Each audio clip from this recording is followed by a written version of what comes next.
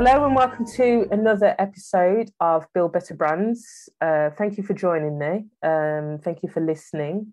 Today I'm joined with Simon Cooper, also known as Damp Sam. I met Damp Sam through a group, a WhatsApp group, which is full of podcasters. And I was in need because I'll be honest with you, I was very much about to run out of episodes and I couldn't do that to my lovely listeners. So I just want to first say thank you so much, Sam, for coming along today. You're welcome. And saving my bacon. Sam, we've had a bit of a chat before, and it sounds like you've had quite an interesting career, which started probably before I turned up, actually. But it sounds really interesting. I'd love to know more. Obviously, you've built your own business and brand. And yeah, it'd be great to get an insight into how you've built your brand and how you kind of got started.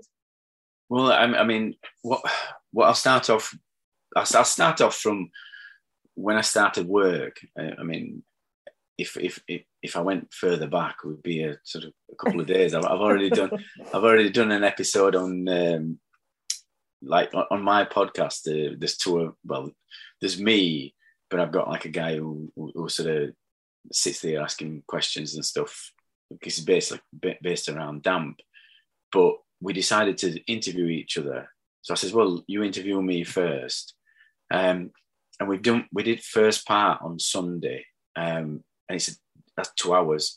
And that's only first part. We've only got to like sort of when I start working. So I haven't led a bit of a charmed life. So what I do is I'll start from my work life.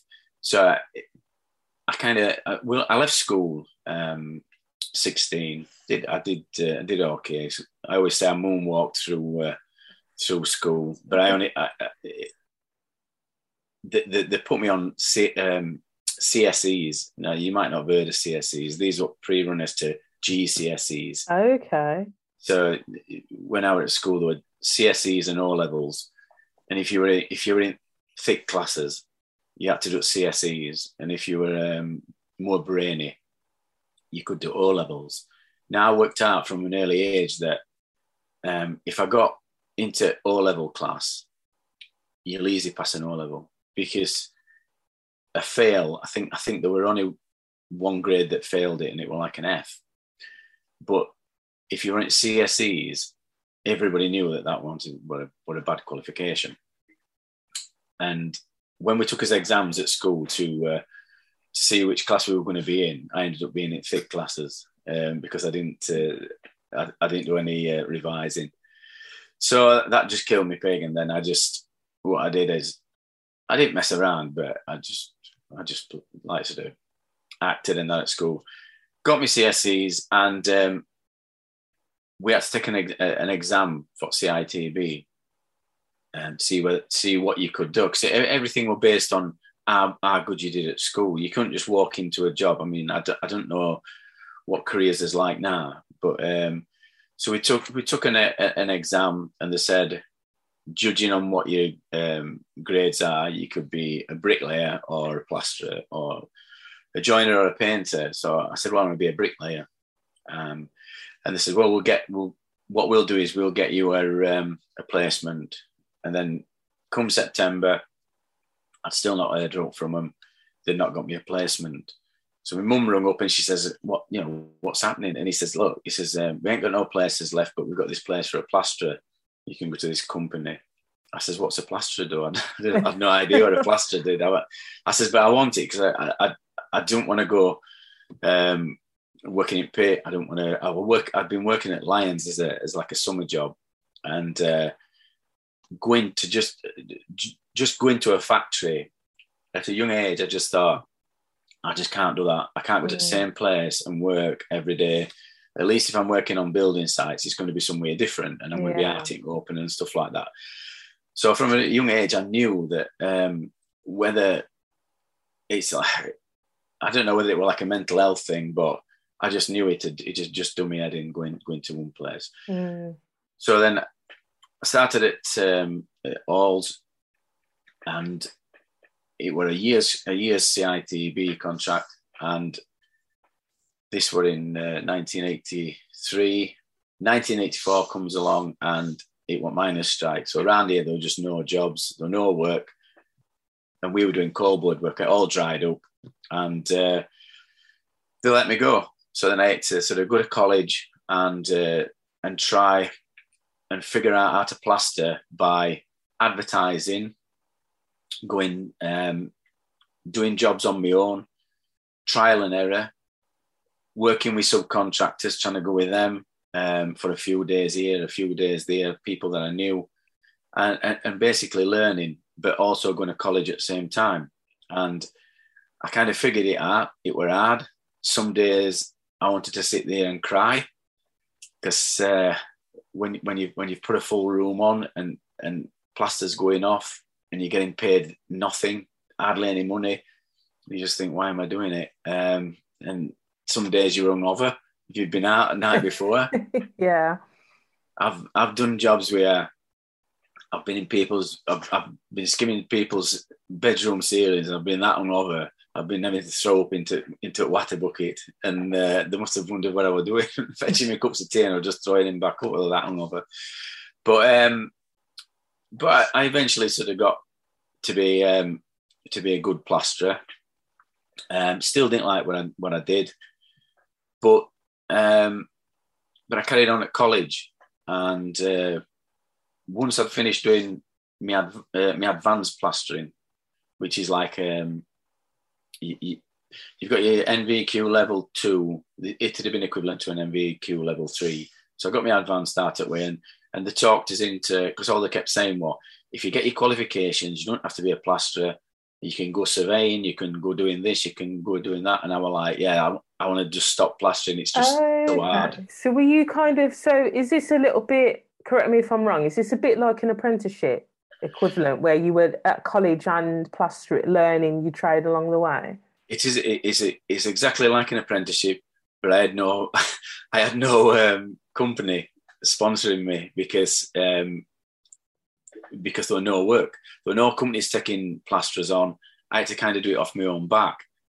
So I paid. I got it for free. I got my HNC. I started doing I did a bridge year first, and I got that for free. But then when I did my HNC, I had to pay for it myself, and I went on a night. So in HNC, you have to get so many units, and that's a higher national certificate, and it's a BTEC one. And I did it in building management. So I went to college, knocking these units off. So each year, and you had to get 10. I had some personal issues at home, and ended up leaving home, going to live in London.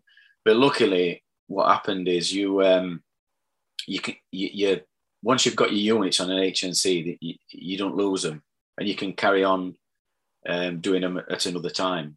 So basically, when I came back from London, when I decided I'd had enough down there because it was just too busy for me, just stuck in traffic. Well, a big difference from Yorkshire, London, isn't it? Right, what it 80s, yeah. But again, it was same because there was no work down there either. I'd gone down to try and get some work, and there was no work down there either.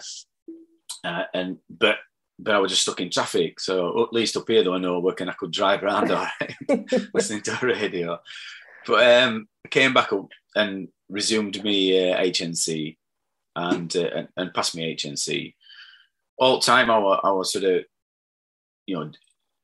owning my trade, getting a bit better at plastering.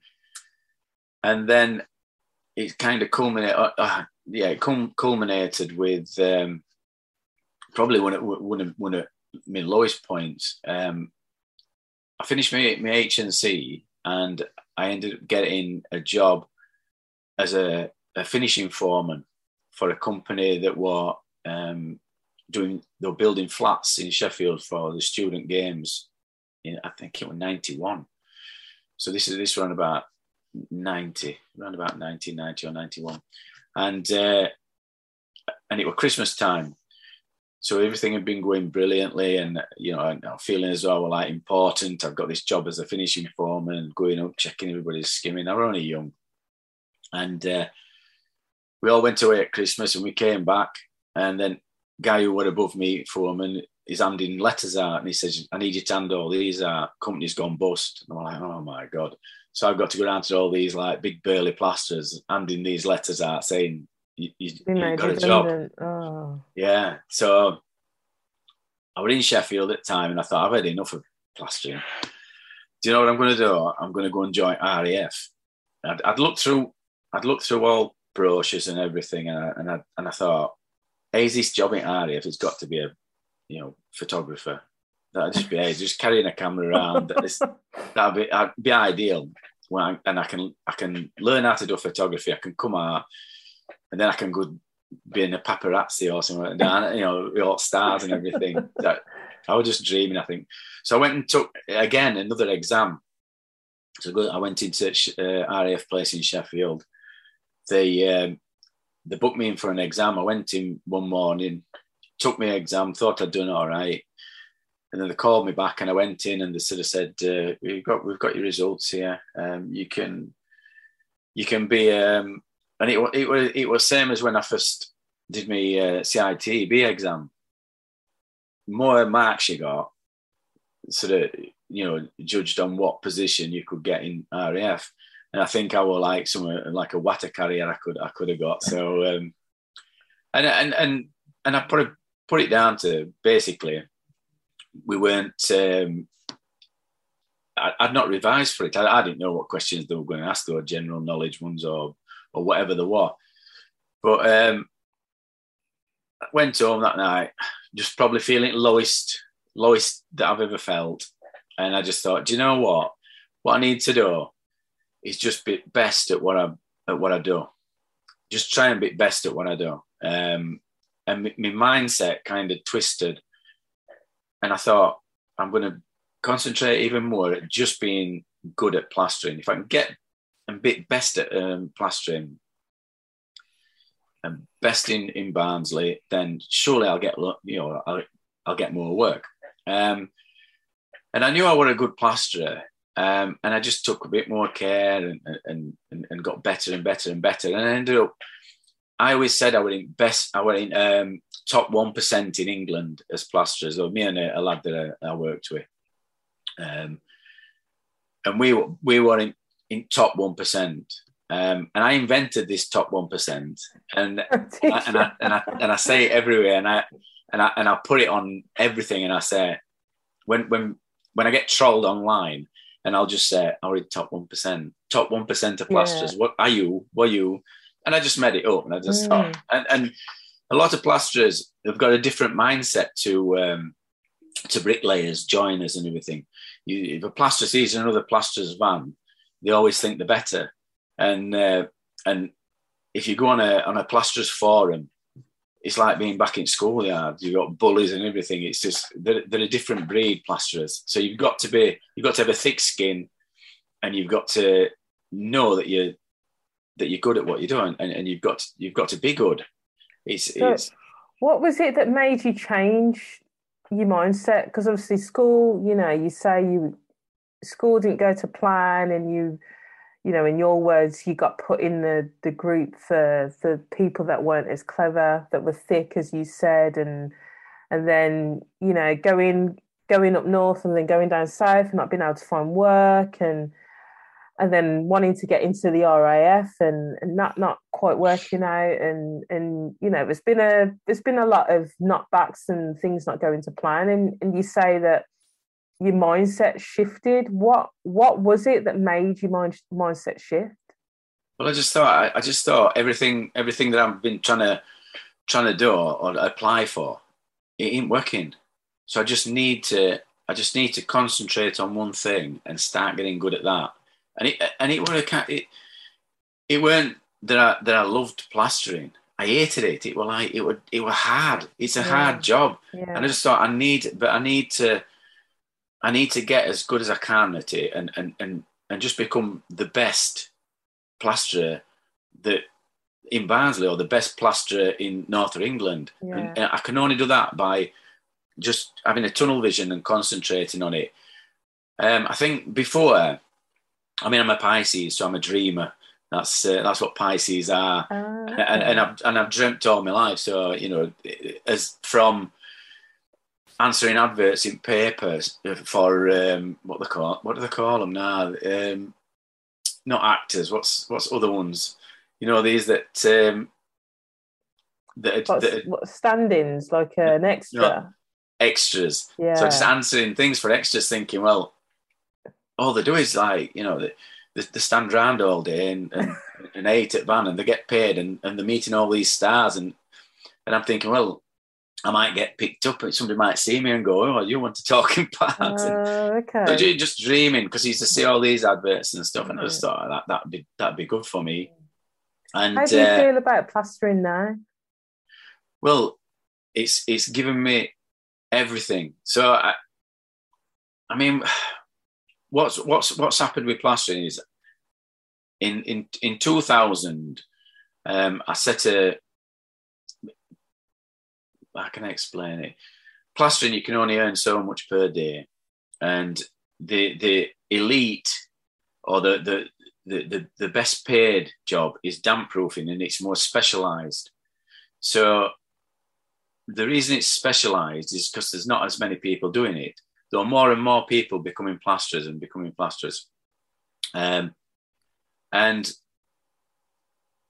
damp proofing is more specialised. But I still don't read plastering, so I can do it sort of. It's not hard for me because I've kept myself fit and I can lash it on and I've learned everything there is to learn in plastering. I can do it Mm. blindfolded, and that's only because I've done my 10,000 hours and I've just continuously done it day after day for all these years. But I wanted some more. I wanted to be known to be I don't know, a bit more respect. I wanted people to see that I were the best in my field. So I'd gone from plastering being the best in my field, and I wanted to do something else. So I wanted to expand my horizons. And I'd never thought that everything I did before, because I did my HNC to go and be a surveyor. But when we did surveying on my HNC, when on my course, I couldn't work. They've got like things called theodolites and stuff, but Barnsley College were using all old methods, which were chains and everything, which is a lot of adding up. And I were hopeless at it. I just couldn't concentrate on it. So that I thought, well, I can't be a surveyor then. But then years later, when I started with my damp proofing company, and then started damp proofing company, became a registered damp proofer with Safeguard, and then found out that you could get in PCA, which was Property Care Association. So this is where all best damp proofing companies went, and you got accredited. You signed up to a code of practice, and I thought that's where I want to be because best of the best is in PCA. It's an accredited association. So I phoned them up. Right, I want all dry damp proofing to become a member. They said, "Have you got a surveyor? Is there a surveyor with proper qualifications works for you?" I said, "No." I said, "Well, you need to be a surveyor to be a member. You've got to have a surveyor with this qualification." Well, I'd only got a few apprentices working for me, so the only person that could do it was me. So I signed up, and I went and took all my qualifications for remedial work. And then I passed them, and then I did my structural waterproofing surveying qualifications, passed them. So now I'm a surveyor. So it came full circle, and I'm a surveyor. And a lot of things that I learned that I thought I'd never use when I did my HNC, even at school. At school, everything was sinking in.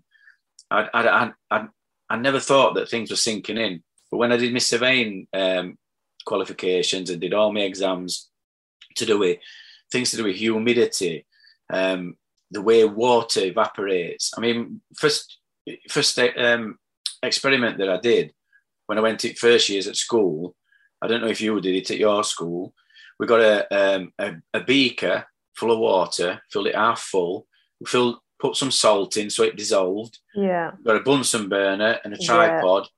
put it over the top, and you let it all evaporate, and then all salt is stuck to the sides of glass. Salt's left. So hold on a minute. You did that at school because I definitely did that experiment at school. Yeah. And there's a bit of an age gap between us. Yeah, but I were writing on a piece of slate. You'll have been doing it on a computer, and I'll have had clogs on and just rags and stuff like that. So that's a bit different. I think school need to change up their science experiments. But I'd never thought that something like that would have, when you're at school, you just think, I'm never going to use this, and I'm never going to use that. I'm never going to use that. But you do later in life. Well, I think some people think that they don't, but you've got to relate to it. So you've got to relate to it. Maybe it happens subconsciously. Maybe I find that really interesting. That all these things that you learnt in school, and as you say, school was tough and you struggled, but actually, all these things that you've talked about, all these qualifications you've got, all these courses that you passed. It's gone really well. I know it's not been easy, but actually, when you think about how far you've come, it's really worked out, and you should be really proud of yourself. It's not so much.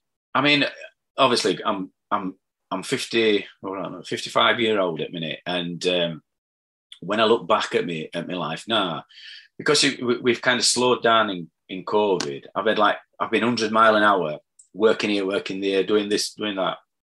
And it's only since COVID that we've slowed down.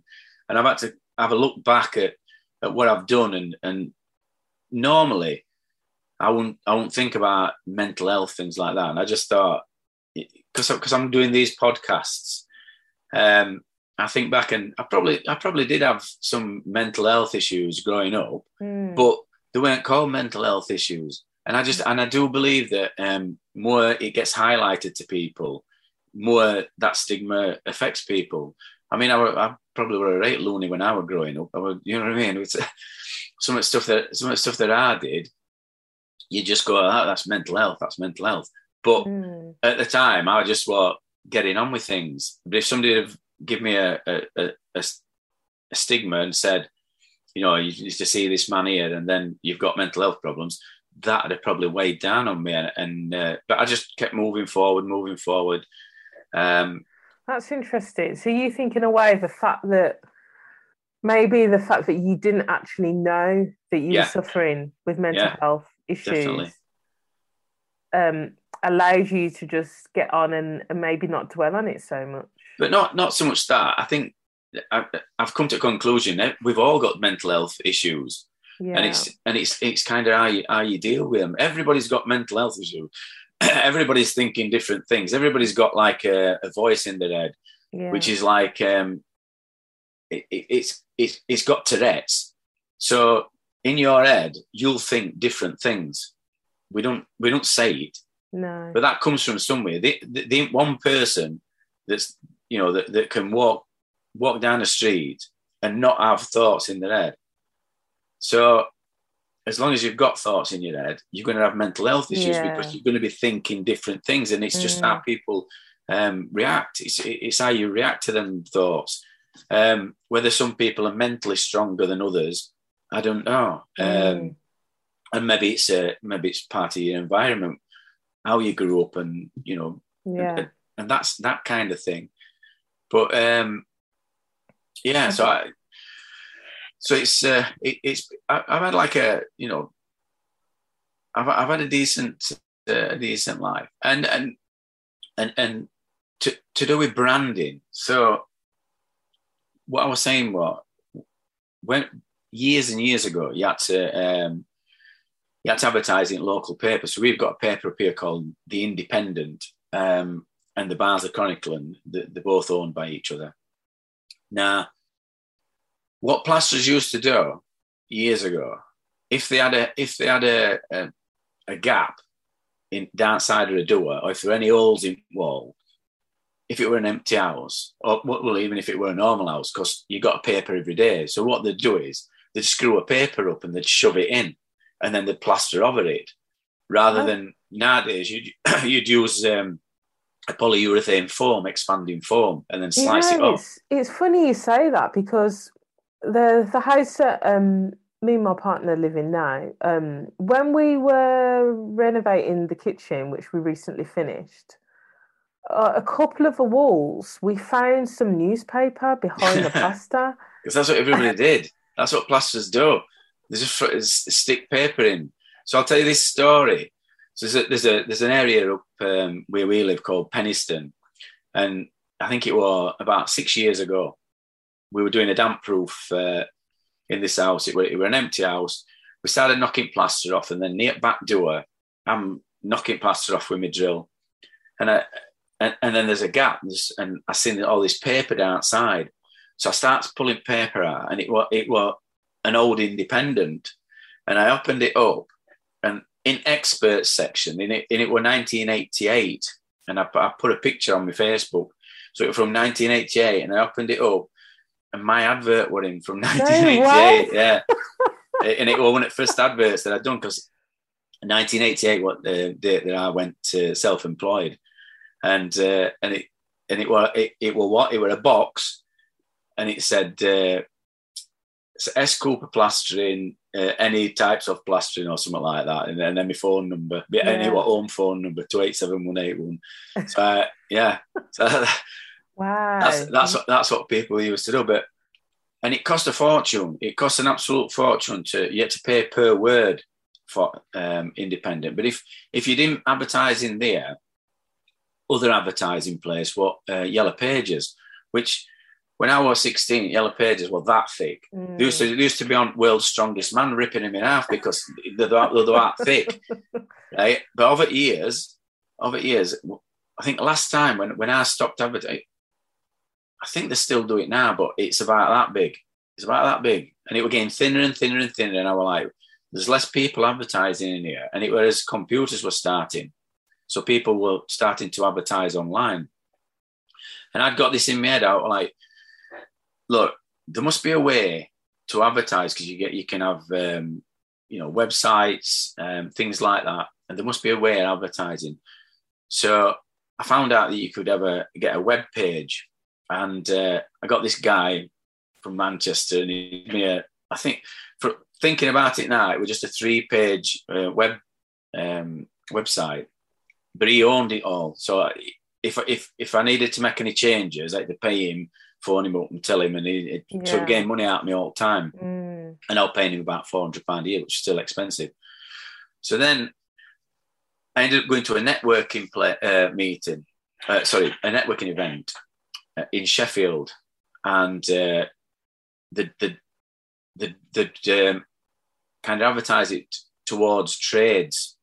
So it were like joiners and stuff like that. And I thought, this sounds interesting, this. And then they were on about business coaching and things like that. So we went to this event, and they were getting people to stand up and say their name and stuff. And I was like, just choked. I never talked in public before. Did you do it? And I totally out of my comfort zone. And that's what they kept saying. And I ended up going to another one. And then there were some grants available for business coaching. So the guy that kind of started up this event, he came and did my business coaching. Well, what I used to do, I saved some letter-headed paper. I had me all dry on top, and then I used to put that in printer, and I used to type out my reports and everything onto a Word document, and then that used to print onto letterheaded paper. It used to cost me a fortune in ink. It used to cost me a fortune in letterheaded paper. And then he kind of said, "Well, we've got this techie guy, Mark Radford." He says, he'll do your website, he'll do this, but you need to invest. And with this business coaching, now we're paying so much money towards it as well. So government paid half, now we're paying so much towards it, and it costs a lot of money. But that what first step on, first rung on ladder, and me kind of getting a bit better and getting a bit more organised. I mean, one of the things that it's still my Achilles heel is admin. I ain't got anybody to do my admin. That's very common with tradespeople. My Yeah, partner's he fits bathrooms, and yeah, I keep trying to get him organised, but it's just not. It's just so he just leaves everything to the last minute. it is. Yeah, and once a month and that. But like I said, now I've got 4 limited companies, and I mean, it sounds grand, and as if you've got loads of people working for you, but the small companies, and but you imagine admin, and I ain't sort of moved out of that, and that what me Achilles heel when he came here 11 years ago. So it was like admin, but then he says, what else do you want? And I says, well, there must be a way. I mean, not having to advertise. I said, there's got to be a way that I don't have to advertise and pay for yellow pages and stuff like that. So he kind of talked me through different ways. And on one of times that we went to this networking thing, he did like a course on social media. And one of the days we were writing all this stuff out. I knew a lot of stuff through Twitter and all that. And I had all my social media that were set up.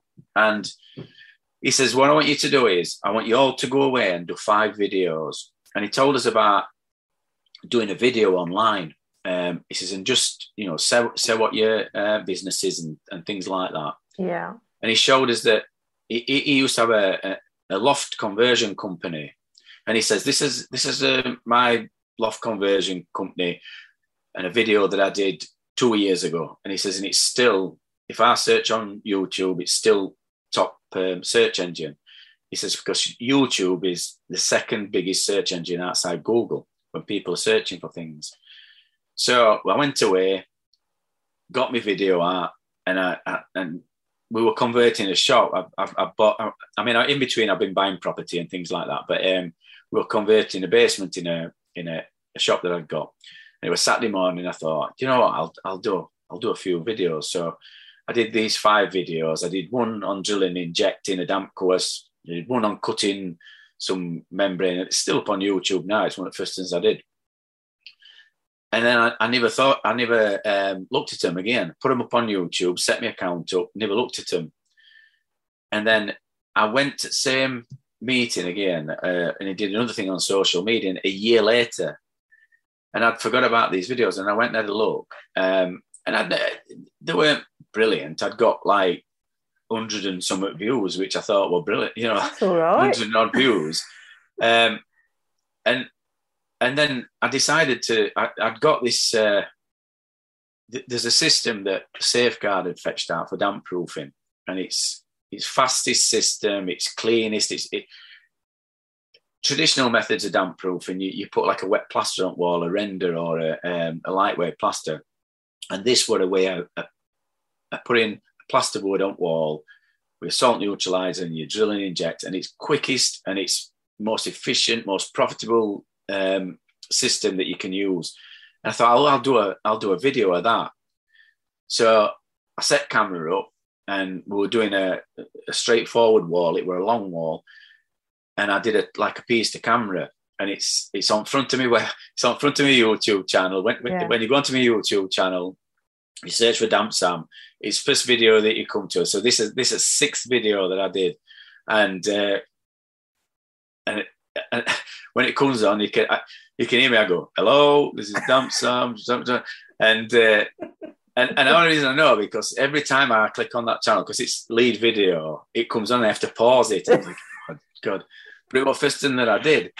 So I put it up. I put it up on YouTube, and then after a week, I'd look at it, and it had got like 1,000 views. Others had got like a couple of hundred. Yeah. 1,000 views, and I said, it's gained some traction, and then it went up and up and up and up and up, and then I started looking at thought, well, I wonder if I can monetize it. How many do you need to monetize channel? Because it will go up that much. Yeah. So then I looked into AdSense and then monetized it, thinking I'll get a few quid coming in. And then that particular video to date, it said 500 and some 1,000 views. So it's done really, really well. Wow, that's amazing. And that what catalyst for me to start doing videos on YouTube. And it it gave me loads of different ideas. So as well as having a trickle down revenue, which is like when I put this information on YouTube, I get like a trickle down revenue because people see me because I've positioned myself as the leading, straightforward talking expert. Because there's loads of surveyors in PCA and people there, and they're like professors. I kind of worship them. I'm like, what they don't know about how to do it remedial side of things. They talk about, they talk with long words. I talk with short words. They talk with long words. But I position myself as no nonsense, straightforward talking, what people can understand and relate to. So I then decided to every single thing that I've learned, every little bit of stuff that I'd learned that I would teach to an apprentice, I'm going to put it on YouTube so people can look at it and refer to it and see if they can get some value. So this is what I started doing. So video after video, just me and a camera, and I got a bit more confident. And like I said, I've done 500 and some videos now, which is not bad. But I get about today, I get about £200 a month, which is an holiday. Yeah. So it's digital income. So that's amazing. So ultimately, what you've done, really, you've just been you, haven't you? That's it. But I have and I haven't, because it were all born out of me not wanting to pay for advertising. So when I saw that YouTube, if you put a video on YouTube, people can watch that for free. It costs you nothing. Yeah. It just costs you no, and you could get a job from that like mine. I don't know. You might get 500 quid. So from somebody seeing that video that you've put up there, and you're getting 500 quid, it costs you nothing. It's cost you 5 minutes of your time, and you've already got the phone. So this is where I run about with branding, and you are your brand. So as when I was at networking thing, one of the lads says to me, there was a guy called they call him Tanking Tony. So he was a waterproofing guy, and a structural engineer friend of mine that I know, we were talking about him, and he says, I says, who's signing off all this, waterproofing? He says, Tanking Tony, he sells products or something. And I said, I know Tanking Tony. And then he says, why don't you call this and Damp Sam? And I just went, you know what? That's got a ring to it, and I'm going to do that. So I got to. I've been buying properties for a while, and I started going to Progressive to learn a bit more stuff. And first day that I went to Progressive, I'm sat on front row, and I'm like that, hand up asking questions all the time. And when they ask me what they call me, I'm like, Damp Sam. I know that when people hear that, they're going to remember it. If I put my hand up and said Darren, they're not going to remember me. But if I said Damp Sam, like, you know what I mean? I remembered you. It stands out, doesn't it? It's a memorable name. I know. Yeah. So and that what idea, I know it sounds a bit daft, but that what idea is like a personal brand. But what's happened is now, because I can see such things as a digital product, and I'd got in my head, obviously, when I start to wind down and I can't sort of actually physically plaster, although you'd still do bits and bobs, but you don't want to be maybe lashing it on for God knows how long. But another way for me to get knowledge out of my head is to create a digital product. So at the minute, I'm working on a course, which is, it's going to sort of show people how to install this fast system damp proofing, where to get all stuff from, where to source it all, how much it's all going to be, how to apply it to wall, and there's going to be everything in this hour-long course, what people can buy to help them install it, from DIYers, joiners, damp proofers. And what I'm positioning it as is it's going to be first rung on ladder into preservation industry. That preservation industry has got a shortage of qualified technicians, qualified people, and it's a specialist industry. There's a lot of money to be earned there from flooding, basement conversions, Japanese knotweed, all like that. And if we can drag some of these trades over, or even people without jobs and things into preservation sector, then it's going to be a win for everybody. They're going to get more money than they've ever dreamed of, because it's specialist work, and it's not that difficult. But they can just learn it, and then they can rise up through ranks, so they can end up taking surveying qualifications, charging for damp and timber reports. And there's so many different diverse jobs in preservation industry that we need people to get over and start working there. Do you think you've done this because, do you wish there had been something like this around when you were studying, at the start of your journey? You said you were doing your plastering and the jobs wasn't there. Yeah, well, on podcasts that I do, we've got like an interview section, and it's we interview people, but we kind of ask them about school, junior school, secondary school, first jobs, and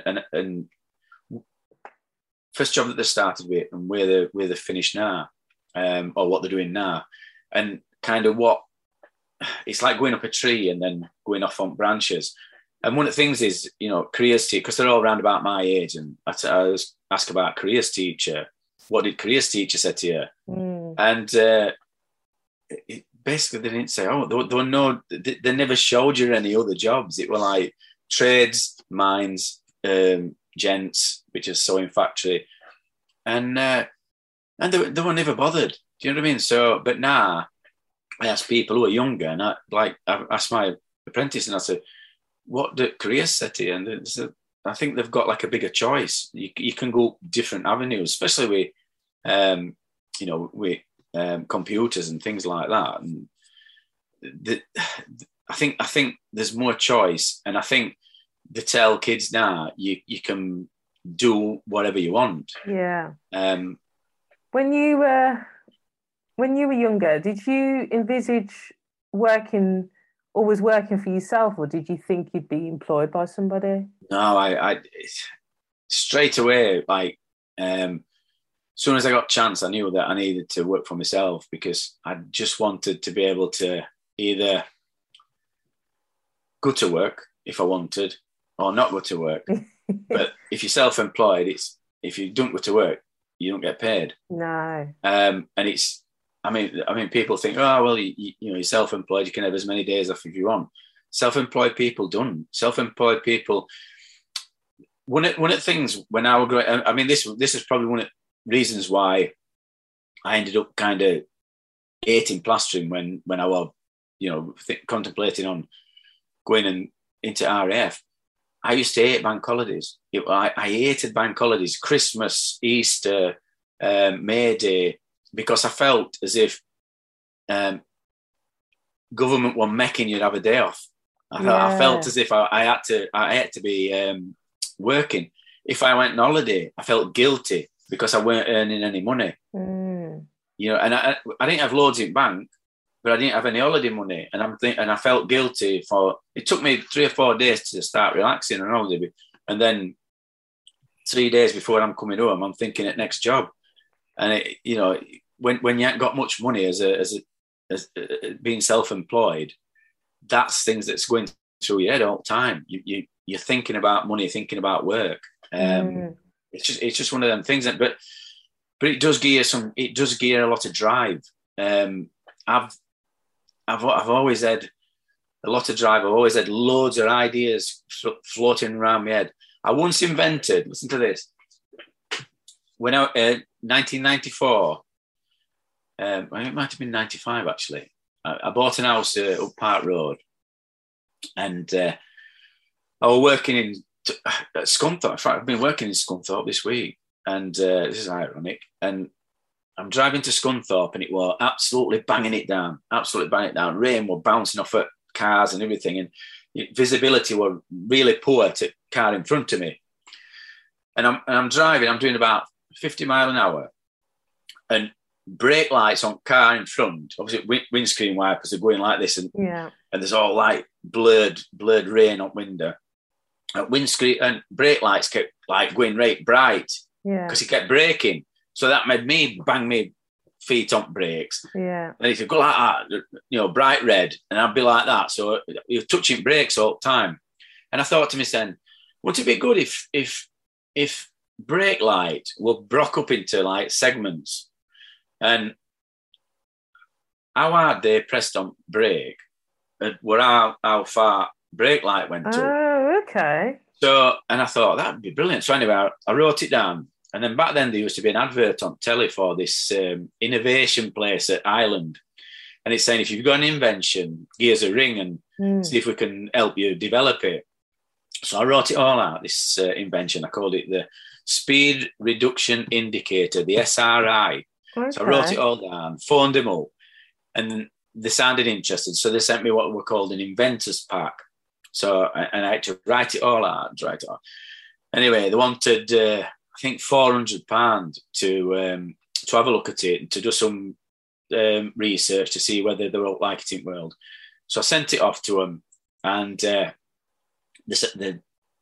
phoned me up and they said, "It's a good invention.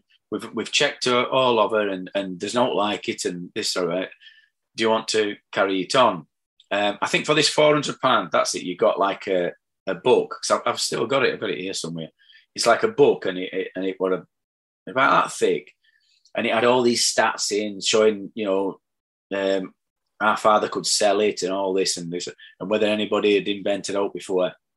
But they wanted between £5,000 and £10,000 to take it further to the next level, and I just ain't got that. Like, I ain't got that money, so I put it on bookshelf and just left it there, and I thought I can't develop this. Anyway, about 2 years later, I was working in this house, and they had telly on in corner, and there used to be a program called The Big Breakfast with Chris Evans. Can you remember it? Yes, I remember The Big Breakfast. Well, they had Zig and Zag on it. Those two puppets. Yeah, I remember it well.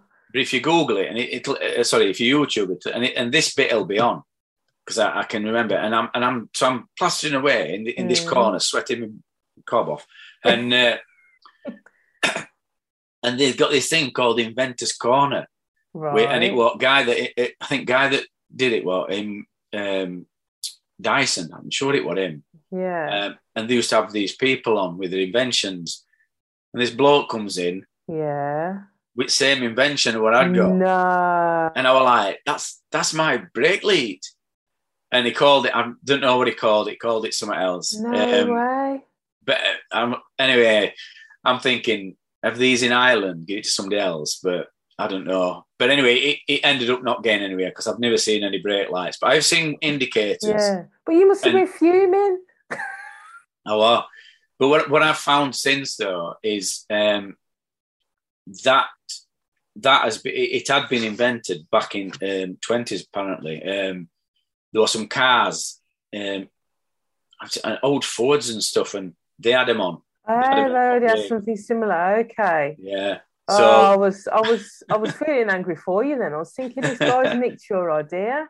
I know. So I've always like had ideas and thought this is a good idea, and it's whether you follow them through, and I think with invention at a computer that's helped me a lot, because I can do stuff in my own house, and you can run a business from your own house. You can run a business with an iPhone. You can. I think that's kind of brought me on.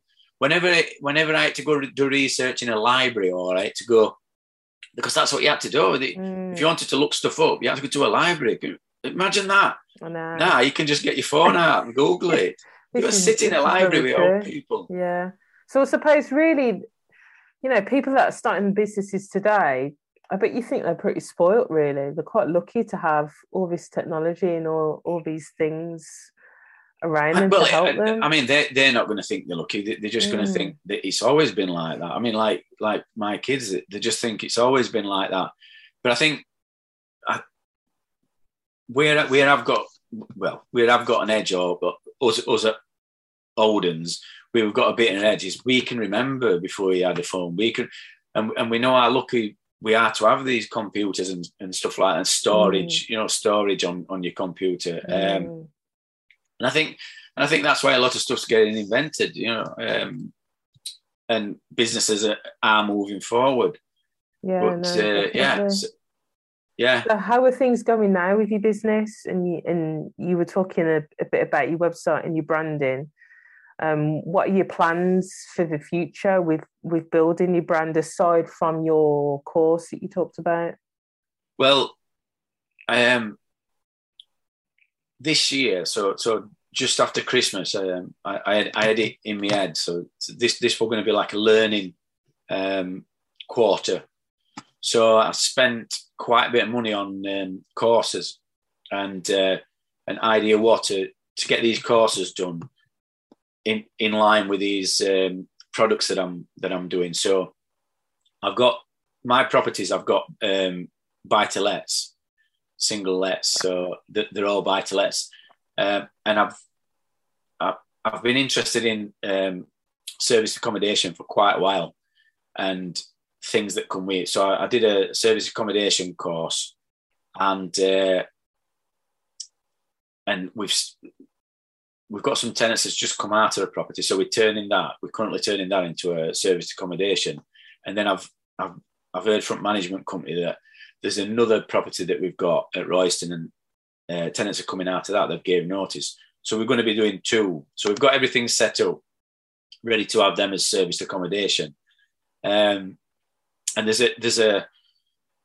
hate getting hammered for tax. And I last 3 years, I got hammered for tax through, I had an accountant, and I deregistered from VAT.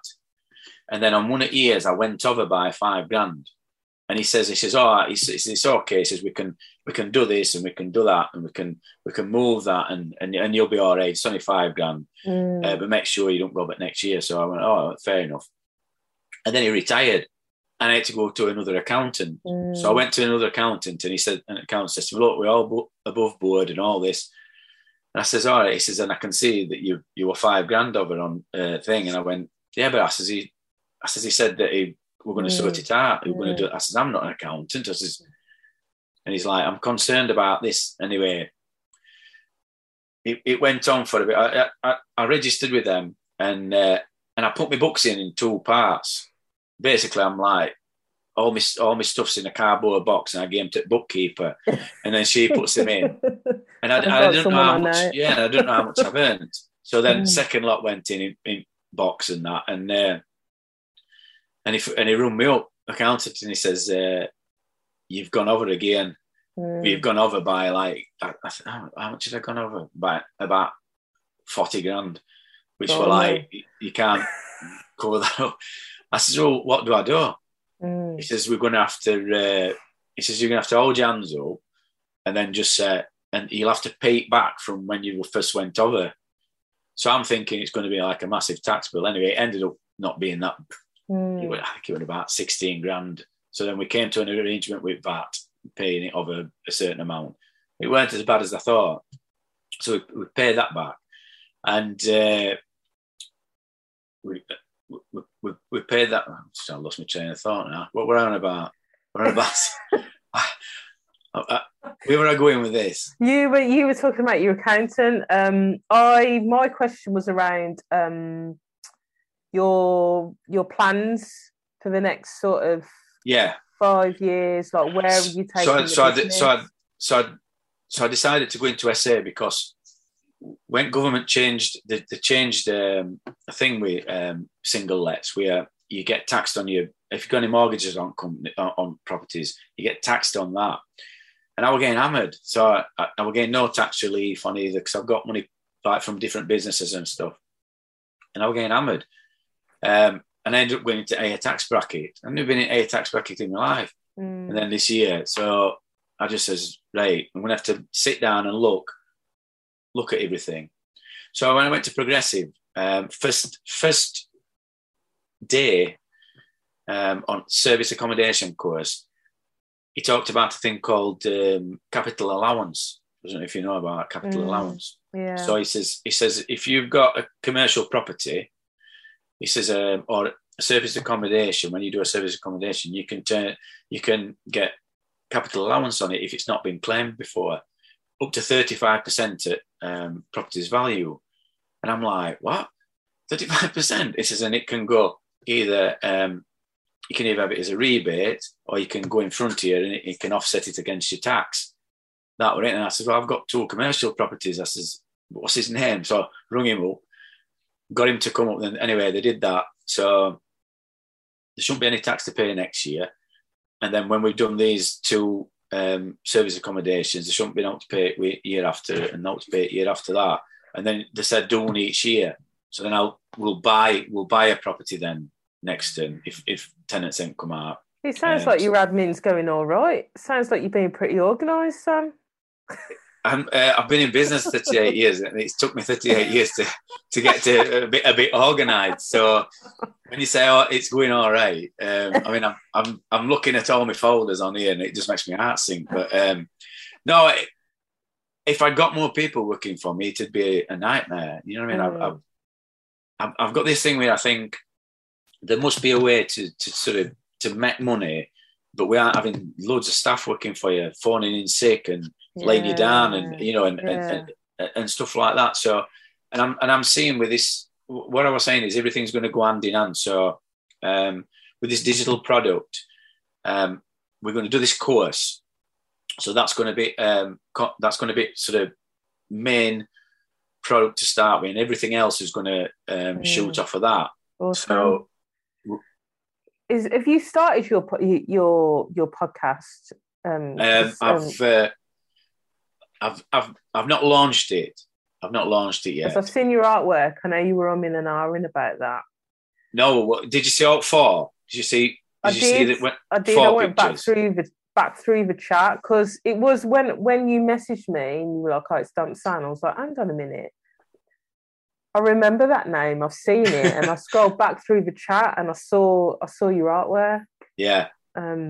So you're going to be promoting the course and everything through your podcast and stuff as well. Yeah. So everything's going to be mentioned on there, and people can access that, but also through YouTube as well. So we've got 5,500 subscribers on YouTube, which I'm wanting to grow to about 60,000. There's an electrician called N Bundy, and he's absolutely smashing it. He's just a subby electrician, and he's just got everything right. His thumbnails are bang on, and they draw you in, and you know, he's just got everything bang on. And when I first started watching him at Christmas, he'd got 28,000 followers, and he did like a thing. He broke down all his payments, and that 25,000 followers or whatever got him $3,000 a month. He got from that. Wow! But he did all his editing himself. So he says a minute he says it don't really add up just because I'm spending time doing my editing. So what I've done, I've paid for along with podcasting. So I mean, I don't know if you're with podcasting agency.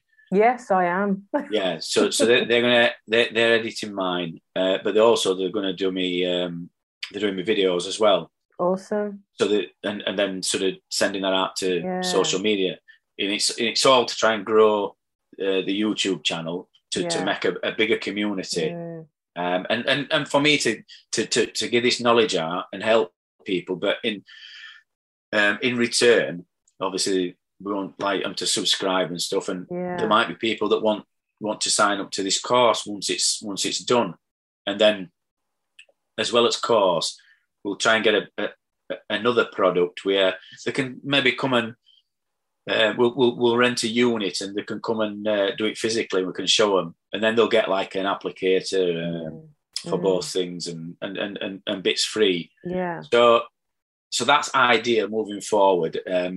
Is to try and grow that side of it, and I do believe that digital income is it's in its infancy. So we can get more digital income. It's infinite how much money is out there. Yeah. But in order for that to happen, you said it yourself. You have to. That focus needs to be on growing your brand and having it visible on lots of different platforms. That awareness, building that trust, getting people connecting with you, finding out what you do, and then ultimately, hopefully, okay, if they get snippets of information from you for free that are really helping them when it comes to you releasing something that they have to pay for, well, they know that it's going to be good and it's going to help them even more. Our industry, preservation industry, has got a really bad rap. It's really bad rap, and this one of other things why I started doing videos. I wanted to show people how things were supposed to be done right, so that they can reference it, so they can look at it and think, well, hang on a minute, they've done it this way. This is supposed to be the right way. At least they've got like a thing in their head, and that was idea. So I were putting my head above parapet, so to speak, and saying, look, this is my company, all dry damp proofing. If you want to get us to do your work, this is who's doing it. I'm in hiding. So if he's showing you his face on YouTube, if he's there allowing anybody and everybody to comment on his videos, there's no.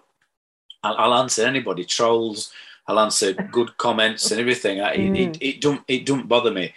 But people can see that what I'm trying to do is help people solve the damp issues. There's no underhand things. There's no like conspiracy theories, because believe it or not, there's people that think rising damps a myth, and our industry, we're all in on this big con.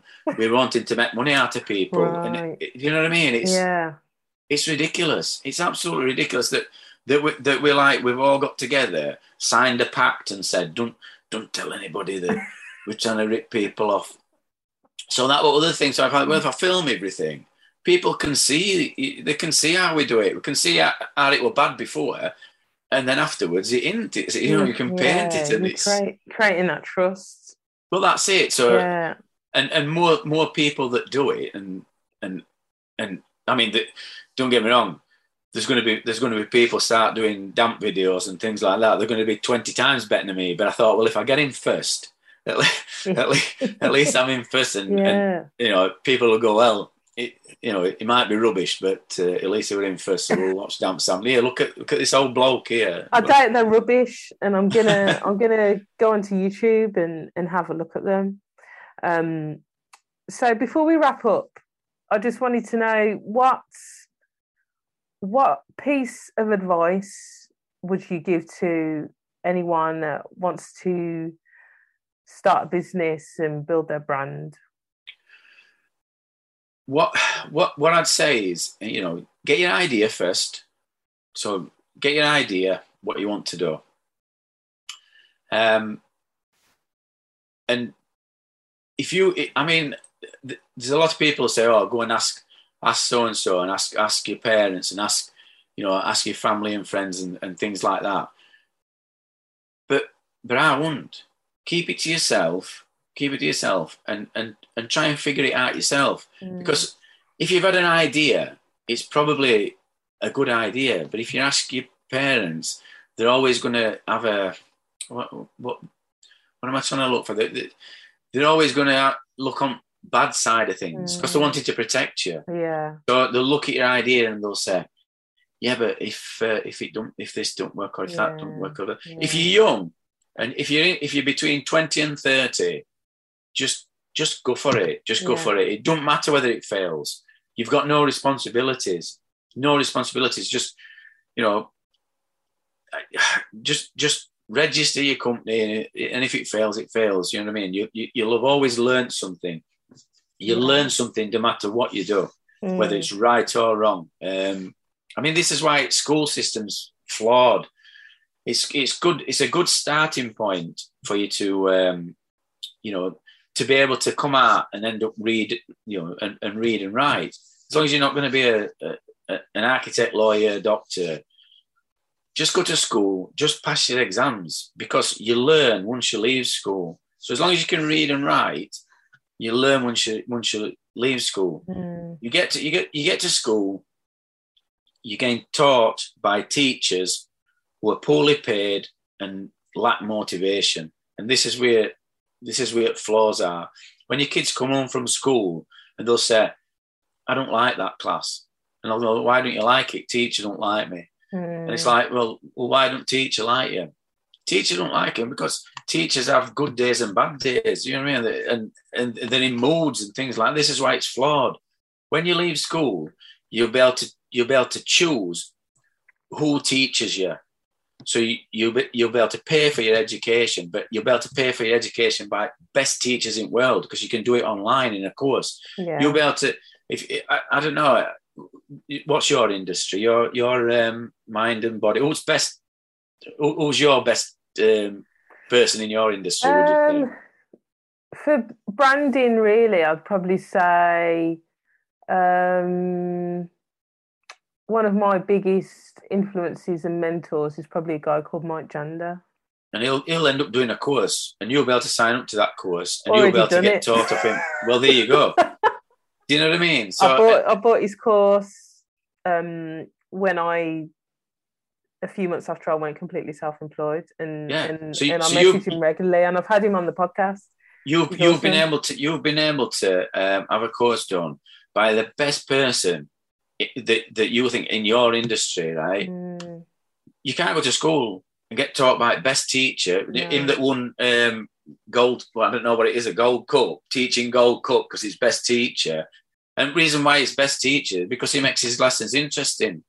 A lot of teachers don't. A lot of teachers go, they're poorly paid, they're in an environment what they don't like, they've got problems at home, and this is I'm saying it's problem. They ain't a solution, because it's just a job to them. Whereas your guy, it's his passion. Like my damp proofing, preservation. I love it. It's something I love, and I love being able to show people. And when you get taught by people like that, you'll learn, because it'll sink in. Yeah. And they've obviously done well, so they've got systems that can show you. Absolutely. And that's what I'd say. Don't worry about school unless you've got to go to university and get a place. But I mean, who wants to go to university? What do you want to go? You know what I mean? Unless you're going to be in a job what requires a degree, why do you want to go to university and get all that debt? Government's told everybody you've got to go to university, and now we've a shortage of apprentices. In 2025, 3 years' time, there's going to be a massive shortage of plasterers, joiners, plumbers, and all them that's already doing it. They're going to make a fortune. I were in, what year was it now? I think it was around about 2004 or 5. There was a shortage of plaster. No, it must have been before that, because before I was doing damp proofing. But as a plasterer, we were earning a fortune. We were charging whatever, I mean, extortionate amounts back then, £300-400 a day back then. I mean, it's come back down, but that was because there was a shortage. It was like, well, can you come here, do this plastering? We can't get nobody. Yeah, I'll move somebody. I'll move somebody aside and I'll do yours, but it's going to cost double what. I'm not bothered. I'll pay it, and that's what's going to happen in 2025. Not far away at all. But you'll be. I mean, you're on Dead. it. You're there. I know. I'll be in my grave. You won't, Sam. You're not that old. Thank you so much for joining me today. Oh, it's been a pleasure. I've enjoyed it. I've enjoyed it. Really good speaking to you. Where can people find you and follow you? Right. So I've got easiest place to get me is to look on YouTube. Just search for Damp Sam, and you'll see this northern bloke come up and talking about damp proofing and preservation industry in a no-nonsense style. And we haven't managed to put subtitles on yet. So if you can't understand Yorkshire, you might have to get somebody who can translate it to you. I'm just trying to think which is going to be the best thing to do. I'm going to say my WhatsApp number, but what we tend to do is or Facebook, if not YouTube, Damp Sam. Yeah, you better off. I mean, just probably the Damp Show. So just contact me at dampsam@thedampshow.co.uk. That's probably the best way to get me. Awesome. But like I said, there's I'm all over social media. So if you just type Damp Sam in anywhere, well, I'll tell you what to do. We've got because I love helping people, and for now it's free. So for a minute, me helping people is free. I'm not saying it's going to be free all the time, but I've got a YouTube group, and it's called "Why Is My Property Damp? Damp Sam." So if you search for "Why Is My Property Damp? Damp Sam," yeah, you can. If you've got a damp issue, you can upload your videos and your pictures, and there's quite a few people in the group. There's a few surveyors and stuff, but mainly it'll be me. And just tell us the description of what your damp is, and we'll point you in the right direction. So that's free for now. I'm not saying it's going to be free in future, but stick your stuff on there, and any issues, and I'll comment on them. Amazing. Thank you so much, Sam. Lovely speaking to you. Brilliant.